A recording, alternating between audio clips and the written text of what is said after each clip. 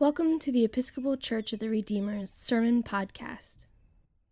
The readings appointed for this sermon are from the Acts of the Apostles, chapter 2, verse 14a and 36 through 41, the book of 1 Peter, chapter 1, verse 17 through 23, the Gospel according to Luke, chapter 24, verse 13 through 35, and Psalm 116, verse 1 through 3 and 10 through 17.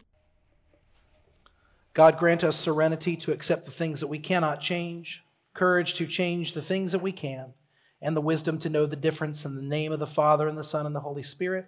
Amen. Please be seated.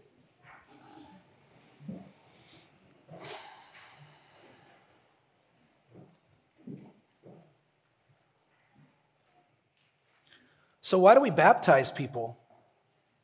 Why are we doing this?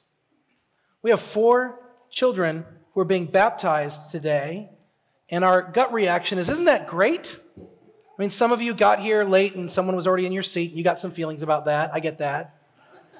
It's not even Easter, and what's going on? But by and large, you go, it's okay because there's kids being baptized, and that's good. Why is it good?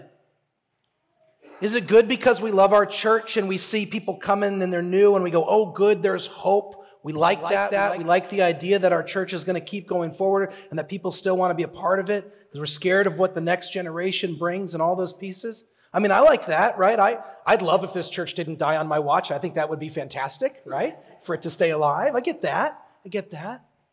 Is that what it's about? Is it just about us being happy to see the church full and the possibility of new life here in this little congregation? I know many people, if they were pressed, might try to come up with some sort of theological reasoning that they kind of half heard in Sunday school a long time ago when they were growing up, plus what they remember a friend saying, and they think, well, we baptize kids so that they can be washed of their sins and go to heaven. But I got to tell you, I think if I pressed the people in this room, if I asked you all individually, were you all concerned that without baptism these children would be going to hell? To a person, you'd be like, not really a concern that I have. I mean, really, do we all sit here thinking that there's these 4 beautiful little children that were all, if anything were to happen to them, they were going to go to hell when they died, except that some guy in a dress walked up and sprinkled a little water on their heads and everyone cheered and now they get to heaven? You don't buy that. Then why are we here? What are we doing here? Some of you weren't here since the last baptism and you're so uncomfortable and you're like, why am I here? Maybe he will tell me. You're in luck. We're going to talk about that today. Throughout this Easter season, we're focusing specifically on the epistle readings, which you're hearing from 1 Peter. And 1 Peter is a letter that was written to the early Christian communities. It's not written to any one particular community as far as we can tell. But if you read 1 Peter, it's essentially like a baptismal letter. It's like a letter that says like, so you've been baptized. What now? And you read this letter. It's this recognition that being baptized is being brought into a new reality. And the question for us is, what is the reality of our baptism? It's cool. She'll be back. What is that reality into which we're being baptized? What's being changed for us? Melanie preached a spectacular sermon about this last week. If you didn't listen to it, you can hear that online if you weren't here. You don't have to hear it to hear what I'm about to say, so stick around if you missed it. But she talked a little bit about the changing of our expectations. That we live in a world where we're taught to lower our expectations if we want to know happiness, but in fact we should be raising up our expectations to expect joy in this world, to expect to see God's presence in this world, to expect that God is working and active, and to allow that to transform us. And that is correct. The baptismal reality is one. We are baptized not just into a community, but into a new way of seeing this world. We believe that in baptism, you are adopted by God.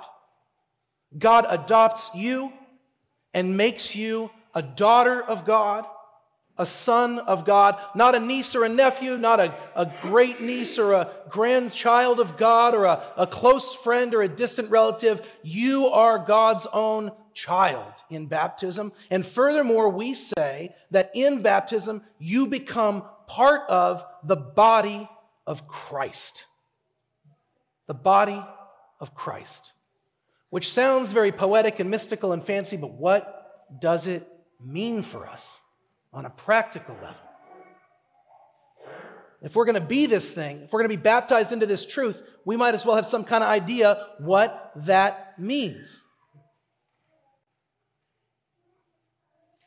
Earlier this week, I was talking with a friend about Jesus, because that's what happens when you're friends with me. And we were talking about this reading and about this language where it says that before the foundations of the earth, Jesus was destined to do this work. Before the foundations, before anything was even created, this was the destiny of the Son. And my friend Mike said, I've always felt like this reminds me that Jesus is sort of like in the family business.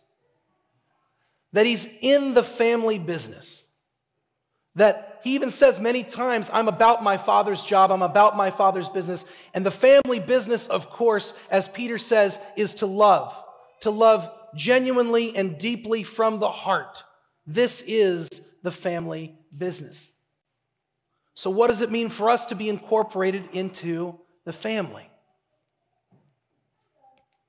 Back in 1955, several years after returning from World War II, my grandfather, Leslie B. DeVaul, started the DeVaul Paint Company. You have not heard of that. That's okay. This isn't a major, amazing story where, and then it became. No, it's just the DeVaul Paint Company. Industrial and architectural coatings, that's what we sell. He started that company and worked at that company and he led that company. And then when my dad was growing up, my dad worked for that company, but he did not take over. My dad did something else, but then all three, I have two brothers, and all three of us, we grew up and we worked at the DeVaul Paint Company at some point. It was like a rite of passage, right? But I got to be honest with you, none of us were expected to take over the DeVaul Paint Company. There was no charge from us. This is the family business. This is who you are. It was sort of this thing that existed, and it was kind of cool to go somewhere where my name was on a building. And then at some point, when my dad needed the money, he sold it, and then it was gone. And there's a DeVaul Paint Company still around, and there are no DeVauls there. And that's how we treated the family business in my family. And I feel like that's a lot of the ways that people see the family business of Christianity today, of the church, of God's work. It's something that we think is kind of interesting and cool, so maybe kind of, well, definitely not cool. No one ever says the church is cool, but sort of like, interesting and like, oh, this thing that we're a part of, and oh, we've got these customs, and we're going to get these kids baptized. It's just a thing that you do. It's part of our family. But that's not the family business that Jesus is about. That is not what it means to be part of God's family, to call God Father, to call Jesus brother. Jesus, from before the foundations of the world, is destined to love this world and bring healing, reconciliation, to care for this world, to bind up the brokenhearted, to save people, to liberate people. And now you are in the family business. If you are baptized, that is now your job too. Baptism isn't just about what happens to you in this little moment or some joyous moment that you forget in the life of the church. It's about the rest of your life. Baptism isn't about where you get to go when you die. Baptism is about who you are when you live and what you are about. You are about the family business. You are the body of Christ. You, I'm looking at God's daughters and sons right now. And what is Christ's work in the world? To love it deeply from the heart, to change this world, to make it more just and equitable, to create a world that is meaningfully and truthfully and practically better than it was when we got here, closer to the truth of who God is in the world. As Christians, whether you've come to church once or 1,000 times, you've heard the Lord's Prayer and you know the words, "Thy kingdom come, thy will be done on earth as it is in heaven." You are literally saying, God, please make earth more like heaven. Make this world more heavenly. But let me tell you something. As a Christian, your job is not just thoughts and prayers. As a Christian, you are part of the body of Christ, which means when you are done saying, thy kingdom come and thy will be done on earth as it is in heaven, you say amen, and then you stand up and you remember that you are part of the family business, which means that it is your vocation, your calling, your identity is wrapped up in the reality that you are meant to be about God's work of love and healing, of reconciliation and justice in this world. You are the ones that are meant to help the truth be known.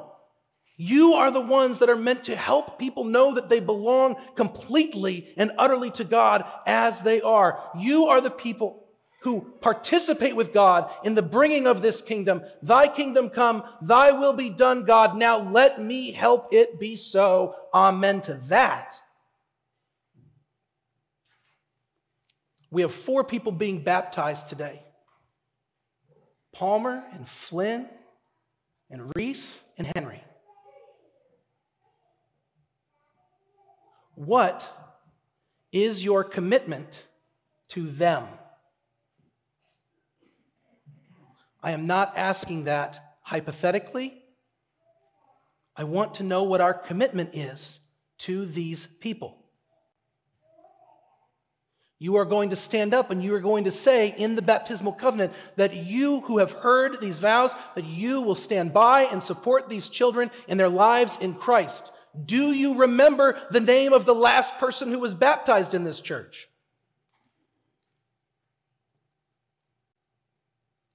We are so concerned in this day and age about what the church used to be. And then there was this pandemic, and what are we now, and who will come back, and what will this look like? For the people that are here, how are you committing to them? And how are you committing to this world? Because you are part of the family business, and these are the people that God has brought together to love this world into justice and mercy. That is the work of God. That is the family business, and you're part of it. How will we make sure our words are not just empty? How will we participate with God in the bringing of the kingdom? In real and practical ways. I want to know what Henry's going to do to combat patriarchy when he gets older. Right? And what you all are going to do to help make that happen. And what we're going to do. Reese also will smash the patriarchy. I believe that about her completely. What will Flynn do to help participate with God in the ending of white supremacy? What will that look like? And how will we help her make that true in this world? Right? And Palmer, somebody out there right now is growing up and they're not like other people and they don't know why. And this world might tell them that they are different in a way that does not belong. There's some little person, they don't know who they are and what they look like and what they're supposed to be. Palmer, as she gets older, will she participate in making that person feel loved and cared for, known and welcomed as they are in this world? And how will we make that true? Today is not just a celebration about new people coming into the life of this community, however much we love it.